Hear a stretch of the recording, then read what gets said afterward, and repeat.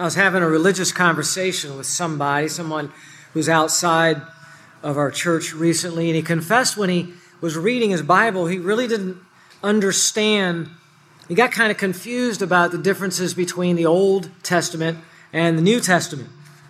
Which were the laws that still applied? What was he still supposed to be listening to under the New Testament? And what was he supposed to let go of? And I'll bet many of you, as you've read through the Bible, have come to that point where you wondered about that. This is something someone earlier in history was supposed to be doing, but are we still supposed to be doing that now? Thoughtful readers of the Bible will do that. You'll run into that question fairly early on. If you've started your new read through the Bible in a year and you're doing it chronologically or in the actual order, then maybe you've already run into that question.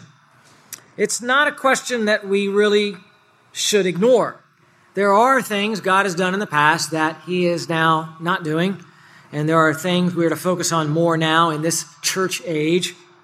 In Matthew chapter 5 and verse 17, it states there, Jesus said, "I did not come into the world to abolish the law or the prophets. I did not come to destroy the law and the prophets." That's the Old Testament. "I came to fulfill it."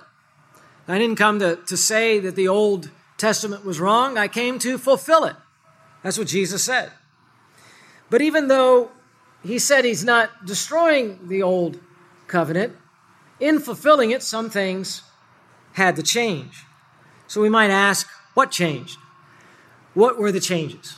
Going from the Old Covenant into the New Covenant. What are those changes?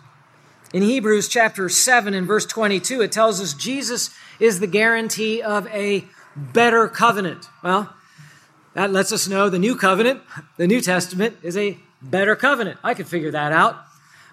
They're not equal. What we have in this age is better. Jesus is the guarantee of a better covenant. What makes it better? What makes our New Covenant better? It's supposed to be better. Did you know it was better, by the way? And if it is better, what's better about it? What do you have that the Old Testament saints did not have? That's a good question. That's a good starting point. Well, I would say to you that the New Testament tells us that one of the great improvements in the New Covenant is the role of the Holy Spirit in the life of the believer. Was the Holy Spirit active in the lives of believers in the Old Testament? The answer to that is yes. But He was not as active or as intensely active as we find in the New Covenant. So that is one of the great improvements, is our role and our relationship to the Holy Spirit. Today we're going to get to probe what that better relationship is to the Holy Spirit of God. Obviously, our relationship to God is central to all that we do. This is not just about coming in here and learning a few laws and living a Christian ethic. We are to have a growing relationship with God. Well, of the three members of the Godhead, the Father, the Son, and the Holy Spirit, the one in this age we're most closely connected to is the third member, the Holy Spirit. We want to grow in our relationship to the Holy Spirit. We need to learn what is that relationship and why is it that we are closer to the Holy Spirit? How does that affect our walk? How does it affect the power that is available to us as we live the Christian life? We are a non-charismatic church. That doesn't mean that we don't have spiritual gifts. We have just as many spiritual gifts in our congregation as any other local church throughout the world. But non-charismatic churches have a tendency, I think, at least from my observations, to overreact sometimes against the abuses of the mysticism involved in the charismatic movements and tend to downplay the important role the Holy Spirit does play in the life of a believer. Maybe embarrassed by some of the strange manifestations that occur in some of those churches, we might say, we don't do those things here. And so we don't want to talk about the dynamic work of the Holy Spirit as much. But that would be just as much a mistake as the errors of the charismatic movement. We do have an improved and powerful relationship to the Holy Spirit of God, and I do believe it's essential we understand that, and I hope that today's message will challenge you in your relationship to the Holy Spirit. Open your Bibles to Acts 10, and we're going to read the very end of Peter's message to Cornelius and his household as we come to the end of this long and great section We're going to read verses 44 through 48. Acts chapter 10, 44 to 48. While Peter was still speaking these words, the Holy Spirit fell upon all those who were listening to the message. All the circumcised believers who came with Peter were amazed because the gift of the Holy Spirit had been poured out on the Gentiles also. For they were hearing them speaking with tongues and exalting God. Then Peter answered, "Surely no one can refuse the water for these to be baptized who have received the Holy Spirit, just as we did, can he?" And he ordered them to be baptized in the name of Jesus Christ. Then they asked him to stay on for a few days. Well, here we come to the end of this long discourse related to the conversion of Cornelius, who is indeed a Gentile. He is converted really from what we would call a God-fearer in the Old Testament sense to a saved follower of Jesus under the banner of the New Covenant.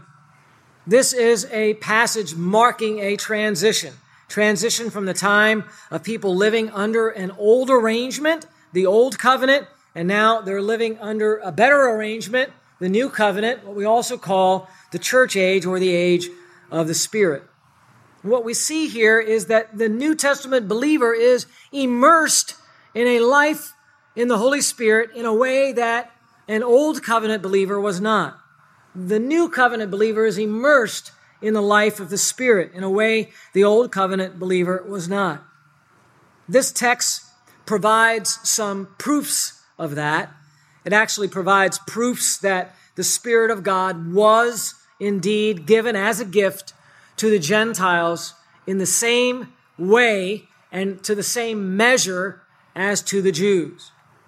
I want to go over those proofs with you. That's going to be the first half of what we talk about today. Proofs that the Gentiles got the same Holy Spirit, same power, to the same degree that the people of Israel got. Then, after we've done that, I want to kind of use this text as a launching board to do a little bit of surveying. What does the rest of the New Testament teach us about the doctrine of the Spirit of God working in the life of the New Covenant believer? What is it that we as New Covenant believers have that we need to be more aware of and utilize? Okay, so first we're going to talk about the proofs the Gentiles got the same Spirit, and then we're going to survey life in the Spirit, okay?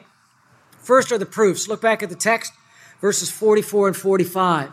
The first proof is that the Jews themselves were amazed that the Gentiles got the Spirit. Look at verses 44 and 45 again. It says, while Peter was still speaking these words, the Holy Spirit fell upon all of those who were listening to the message. Who were they? Those are the Gentiles, right? All those listening to the message were the Gentiles in Cornelius' house. So all the circumcised believers, who are they? Those are the Jews, right? They're circumcised to be obedient to the law of Moses, and in the keeping of the Abrahamic covenant, they're under the banner of the old covenant. So that's who they are. They who came with Peter, and remember Peter also is a Jew, they were astonished. They were amazed. Why? Because the gift of the Holy Spirit had been poured out on the Gentiles also.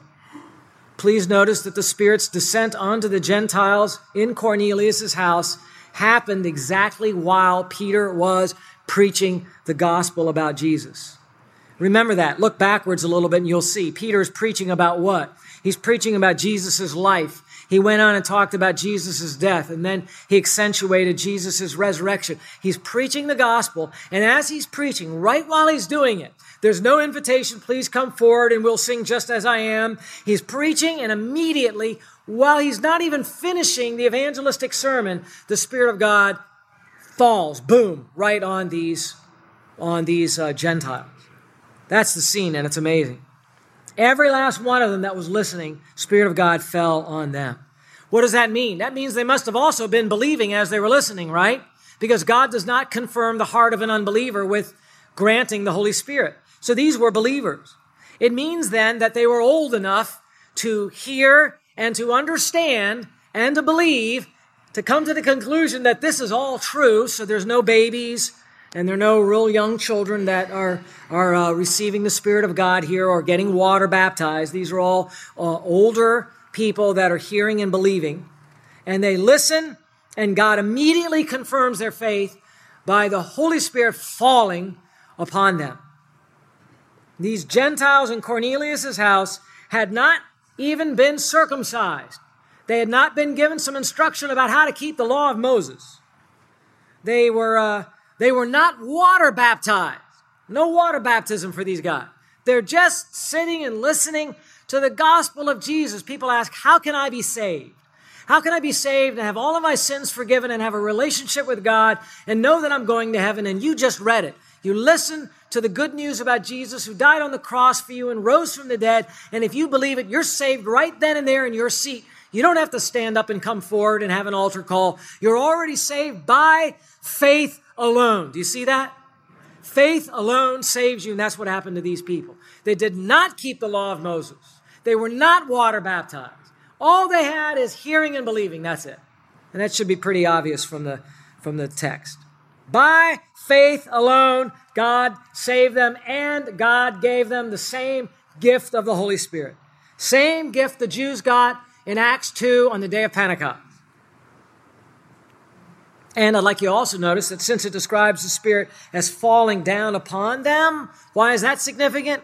Because it shows us throughout this entire passage that the one that is in control has not been Peter trying to grow the size of the church. Although I'm sure he was trying to grow the size of the church. But the one in charge was who? God. God, the Holy Spirit, the Lord Jesus Christ above. He is in charge of his church. He's taking the action, and he decided the Holy Spirit is going to come down right here and right now. It's from above. It shows the sovereignty of God. No one could say, okay, God, time to send the Spirit. No, God will choose it when he does. And he sent the Spirit. God was in control, not Peter. Jesus was doing the baptizing with the element of the Holy Spirit from above. He was pouring out his Spirit. It was not men doing that. In fact, Peter and the Jews were surprised. Wait, what? They're getting the gift of the Holy Spirit? It shocked them. God completely bypassed circumcision and obedience to the law of Moses and confirmed their full participation in the new covenant by faith alone. That is the first proof that they got the Holy Spirit, the Jews' amazement. The second proof that they received the Spirit is that they spoke in the sign of tongues, or the language of tongues. Look at verse 46. I know everyone gets confused about tongues, but it's really so simple. And for most of church history, there was not much of a debate about what it is. What does it say, verse 46? For they, that's the Jews, right? The Jews were hearing them, who's the them? The Gentiles, speaking with tongues. Glossolalia. Speaking with tongues, and through that speaking, what were they saying? They were what? They were exalting God. They were hearing them speaking with tongues or languages. That word tongues means languages. Tongue speaking, glossolalia, was a miraculous sign meant for the Jewish people to signal them that God was doing something amazing. We saw this back in Acts chapter 2. No mistaking it. In fact, the 15 different languages that the Jewish disciples spoke in or even listed in Acts chapter 2. They were known human languages throughout the world, but not languages that those Galileans could possibly have spoken. And so it was a miracle. It's like me breaking out in Chinese and you breaking out in Japanese or Tagalog or whatever it is. And all of a sudden we have people that never studied the language speaking perfectly in that language and exalting God through that language. That's what happened in Acts 2. And that's what's happening right here in Acts chapter 10. We learned in Acts 2 that tongues is supernatural. It's not the gibberish that you hear in some of the churches where they speak in some emotional, ecstatic language with a lot of repeated syllables that is no language at all. And they say, that's the gift of tongues. That's the gift of tongues. That's not a miracle. That would impress nobody. There are other religions of the world that practice that very thing. Back then, there were religions that did that, mystery religions. And today, there are religions that do that. That would impress nobody as a sign. But to speak in another language you couldn't possibly know, well, that will get your attention. That would get your attention. So what happened there is not what you hear in the churches today. What happened there was supernatural. It was essentially, tongues really is essentially prophecy or praising of God in a different language that you don't know how to speak. And so it was a sign then to the Jews. Do you see that? I gave you that sign on the day of Pentecost so that you knew you had the Holy Spirit. Now I'm giving the exact same sign to the Gentiles. Now there are some interpreters that when they come to Acts chapter 10, they say, you know what? They concede that in Acts chapter 2, it really was a supernatural ability to speak in another known human language, but so that they can justify their what they call prayer language or their ecstatic utterances, they say, by the time we get to Acts chapter 10, it's an entirely different kind of a gift. Now that sounds a little hokey when it comes to interpretation right off the bat. If you're in the same book of the Bible, written by the same author, using the exact same terminology, and the author has already told you what the experience is, when you read later about it, it's going to be the same exact experience, right? That's just common interpretive sense. But one of the reasons they give that it's a different gift is because they say, look, on the day of Pentecost with the Jews, they had people that were gathered from all around the world. And so you had all these different ethnic people that were gathered in Jerusalem for the Feast of Pentecost. And they're not here in Cornelius' house. And so how would anybody even know that they're speaking the other languages? And I personally find that a very weak argument because many of them speak 2, 3, 4 languages themselves. They would be from different areas. They would speak different dialects. They would certainly know that these are languages that are spoken, that have been heard in trade and all the rest of that. So I think the greater weight is on the fact that it's the same terminology, the same context, the same author, therefore it's the same experience. And to really clinch the deal, you need to remember that what's happening here is the Jews are needing to be convinced that the Gentiles are getting the same gift. And they wouldn't be convinced if all of a sudden they broke out and they spoke la la la la la, ta-di-da-di-da-di-da. And or some ecstatic repeated syllables that they call ecstatic utterance. That is not the gift of tongues. The gift of languages is the ability to reverse the Tower of Babel. That's impressive. And that's when the Jews stood up and said, the Jews are not going to just simply bypass 1,500 years of keeping the law of Moses and say, yeah, I guess we never really had to keep the law of Moses. It's okay. They would need some pretty strong evidence that, okay, the Messiah of Israel and his kingdom is moving forward apart from being circumcised and keeping the law of Moses. And this is the sign that convinced them. Gibberish just would not do that. And I don't mean to offend anyone if you've had various experiences and that has excited you in your prayer life and you've called it a prayer language or something like that. I do believe that many in the charismatic movement have a dynamic faith for God and they are in tune with the Holy Spirit. And I think sometimes they're too often ridiculed. And I say more power to them if their faith in God grows. But we have to explain the experiences that we have by the Word of God, not the other way around. Does that make sense? And so we need to come to understand our experiences by defining them by the Bible. I don't want to ridicule someone because of their experience. They could be very close to God and they could have an emotional experience and they can be very sincere about that, but that doesn't make that thing the gift of tongues, okay? But I also don't want us criticizing men and women who are growing in their relationship to the Holy Spirit while we check off our boxes and say we have our doctrine right, but we don't have as close a relationship to the Holy Spirit. Does that make sense to you? It doesn't to me. Why would we boast about having orthodox doctrine if we don't live and breathe and love the Holy Spirit of God? Why would we do that? That doesn't make any sense to me. Some people that have a lesser background to teaching have more love for the Lord Jesus Christ in their heart than people that get a boatload of teaching and sit on it. And I pray that doesn't happen in this church. I really do. Well, that was the second proof. And I'm rushing all of these because I don't have as much time today. The third proof is just the arrival of the Spirit himself. Look at verses 47 and 48. The third proof of the arrival of the Spirit is that the Gentiles were now treated differently by the Jews. The Gentiles were now treated differently by the Jews. Sorry about that. That's the third proof. Look at verses 47 and 48. Then Peter answered. Look how he responds. Now remember, this is the Peter that just before, when he had the vision of the animals that were unclean, and he was told, arise, Peter, kill and eat. And he said, by no means, Lord, I have never eaten anything unclean. Remember that?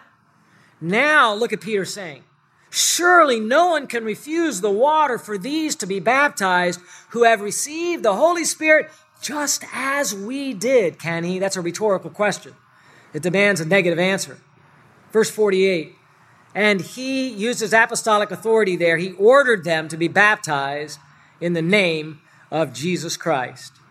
And then they, that's Cornelius and the household, the Gentiles, asked Peter to stay on for a few days. What's that about? Peter stayed with the Gentiles, lived under his roof, ate his food, and had fellowship with the brand new Gentile believers in a way he never, just a few days before that, never would have dreamed of doing. He and the other Jews treated the Gentile believers not as second-class citizens in the kingdom of God, but as brothers and sisters in Christ. Beautiful, isn't it? Absolutely beautiful. Absolutely beautiful. He has learned. And what learning? How fast he learned it. In fact, he learned it so fast, when we get to chapter 11, we're going to find out that the rest of the Jewish believers back in Jerusalem, they're not buying it at first.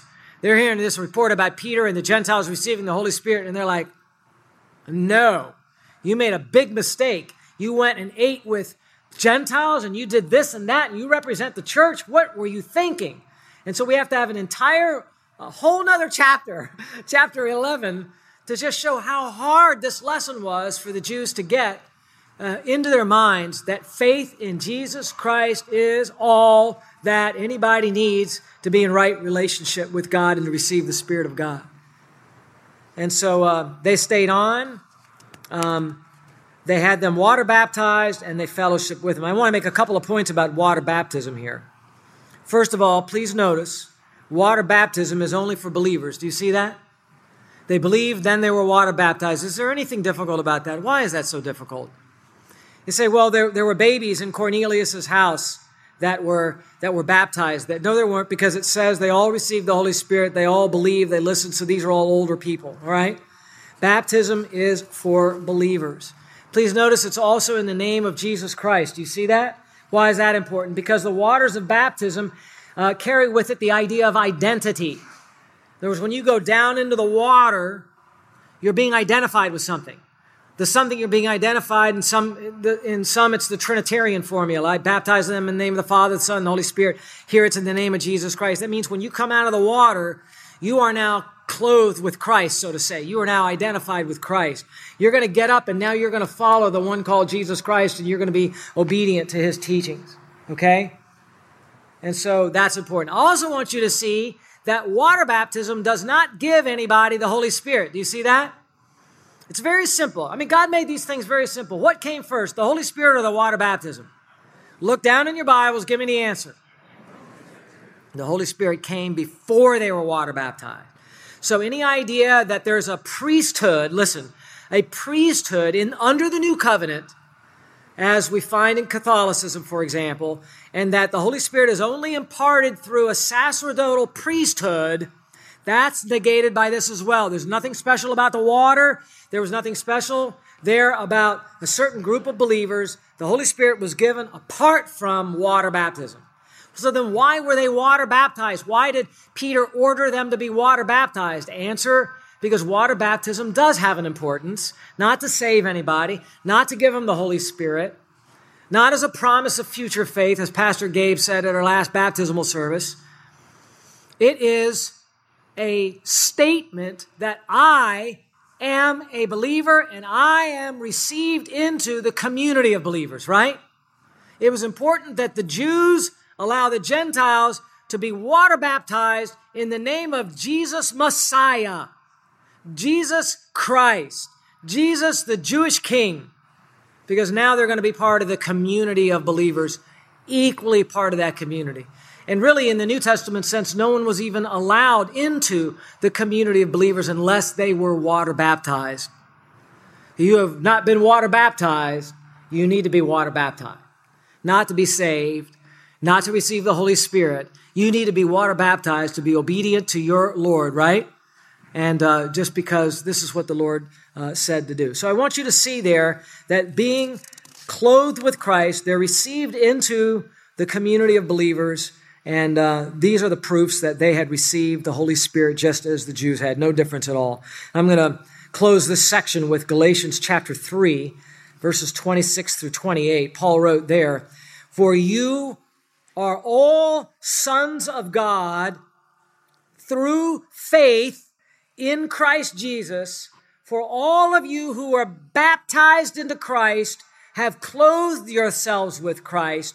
There is neither Jew nor Greek." Sometimes the word Greek was used to substitute for Gentile. "There's neither Jew nor Greek. There is neither slave nor free man. There is neither male nor female, for you are all one in Christ Jesus." Same Holy Spirit, same body of Christ. What a blessing. All new covenant believers in Jesus Christ. That includes you and that includes me, right? What is this New Testament life of the Spirit? What is it? Well, in the second half, and I see I only have 10 minutes, so I have no idea how I'm going to do this, to cover the life of the Spirit, I would just start by saying this to you. The rest of what you will be reading from chapter 10 in the book of Acts through all of the epistles in the New Testament into the book of Revelation describes a community of believers that have life in the Holy Spirit.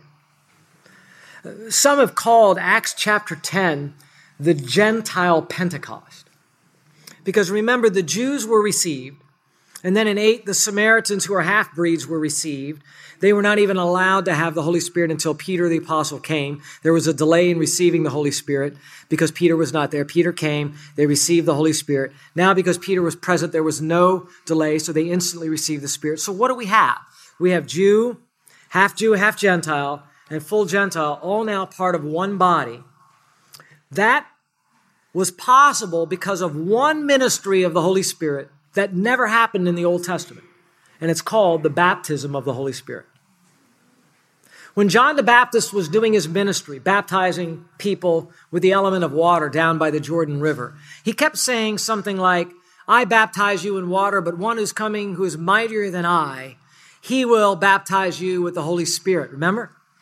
He said, Jesus' coming is so much greater than mine. I'm going to define his coming this way.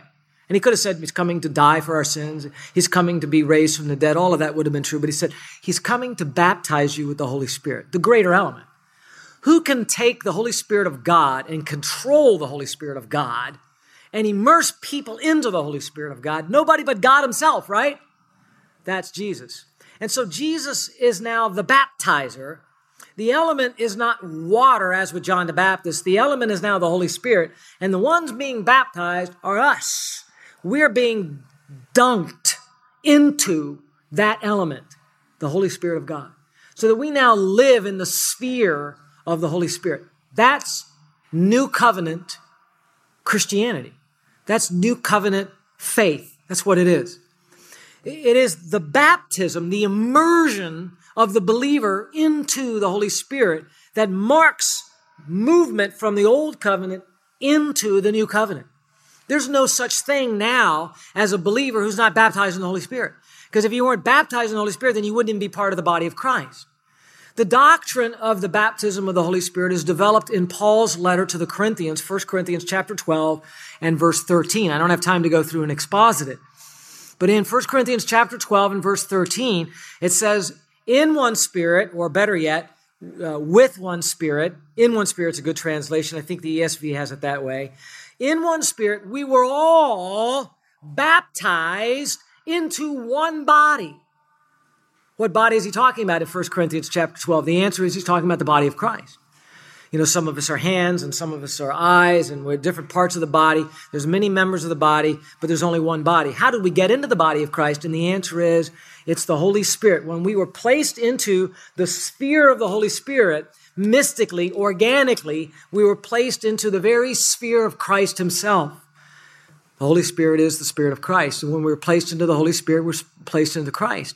So now we are in Christ. And being in Christ, we're now in his body and we're members of that body. That is what that one powerful work of the baptism of the Holy Spirit did for us. Did it for us the moment we believed in Jesus Christ. When you were saved, whether you're 13 years old or you're 20 years old or whatever it was, that moment that you believed in Jesus Christ, you may not have felt it, you may not have understood it, you may not have perceived it, but you were not only saved, not only forgiven of your sins right at that point in time, but you were immediately transferred into the body of Christ. That could not happen other than that very special work of the baptism of the Holy Spirit for you. And that is why nobody who is a believer in Jesus Christ today needs to go out and try to become baptized by the Holy Spirit. It completely misunderstands the historical nature of the book of Acts and the start of the church. They had to have a delay between the time that they believed in Jesus and they received the Holy Spirit because they were making a transition from what? From the old covenant into the new covenant. We're not making that transition 2,000 years into church history. The church has been here 2,000 years. It started 2,000 years ago. We're already transferred. So the baptism ministry of the Holy Spirit occurs to you immediately, felt or not felt, the moment you believe in Jesus Christ. That's the first and very important ministry of the Holy Spirit to new covenant believers that you need to understand.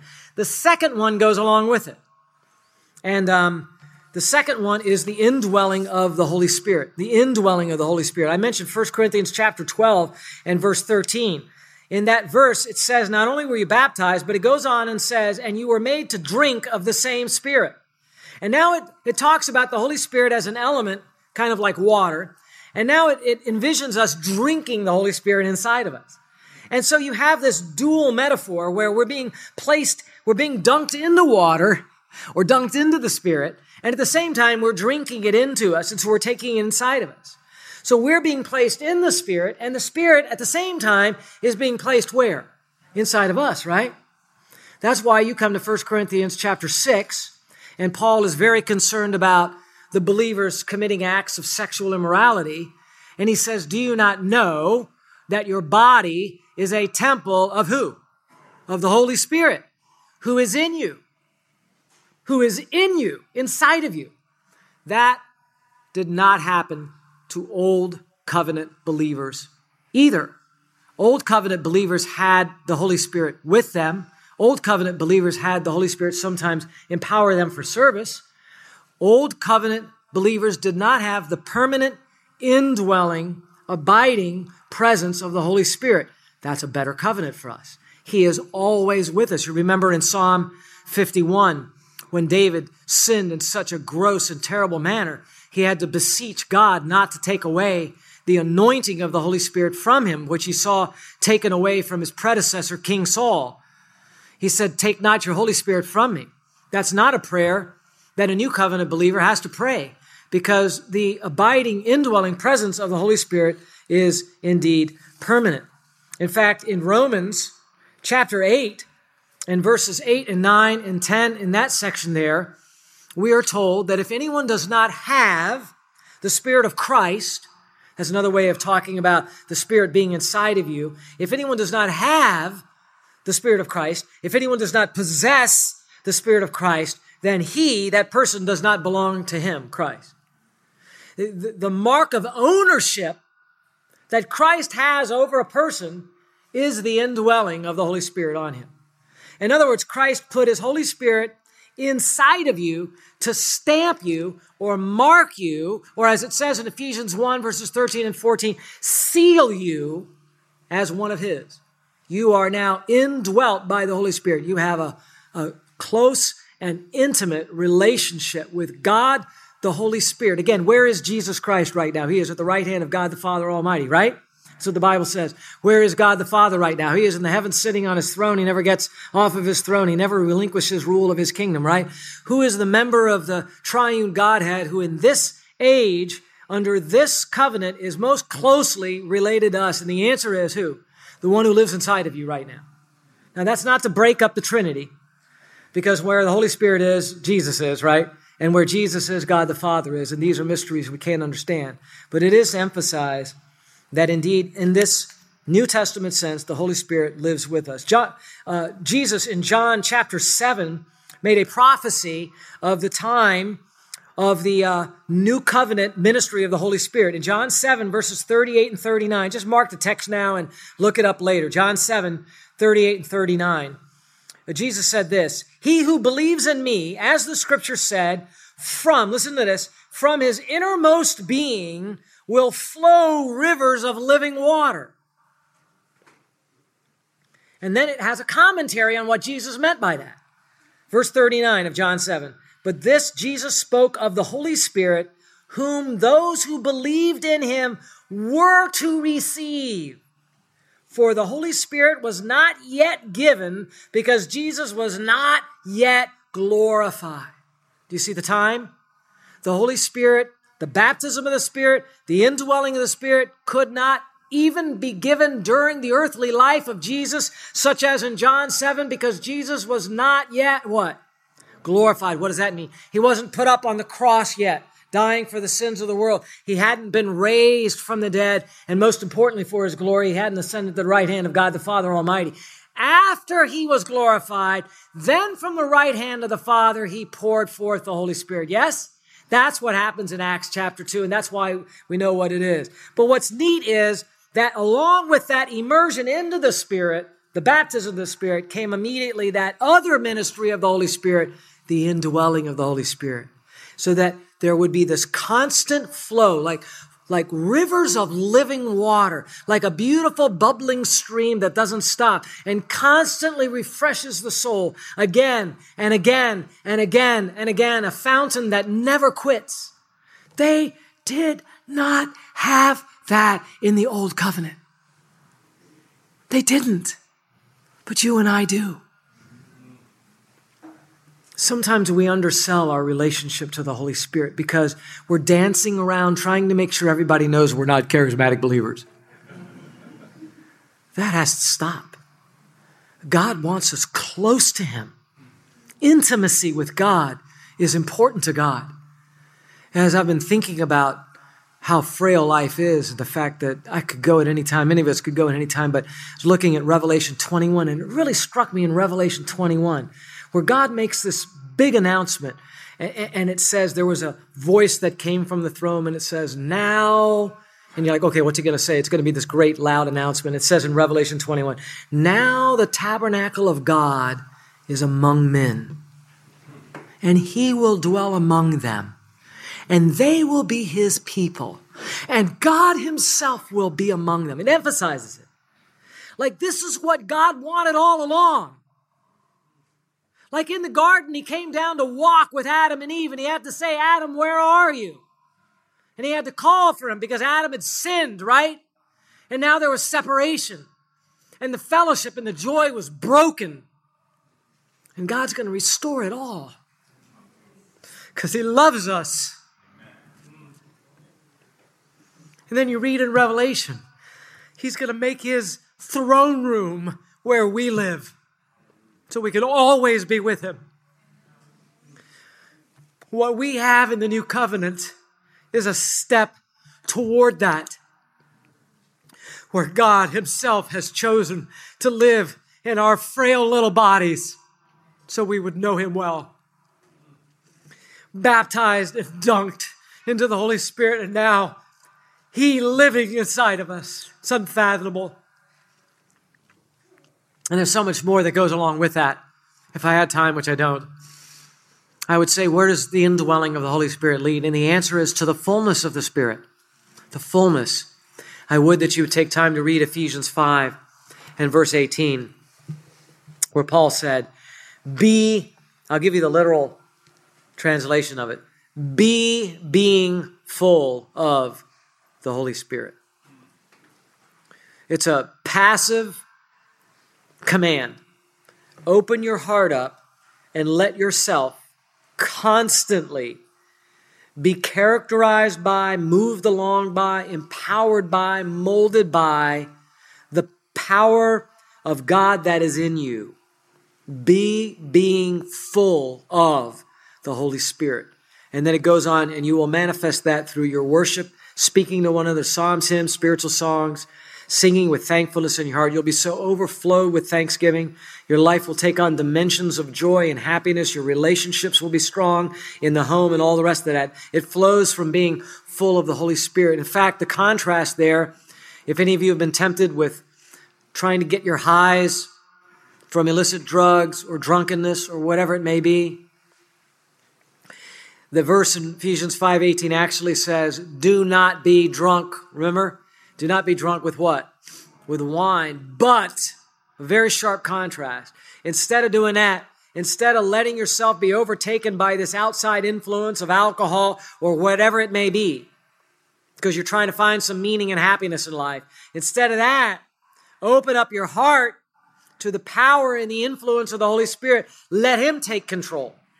You will find that it is much more fulfilling, much more long-lasting. God is no killjoy. That's why He made the better covenant with you, to put His very life inside of you so you would constantly have that bubbling fountain-like river of life you experience. Joy, peace, patience, kindness, and all the fruit of the Spirit bubbling up in your life.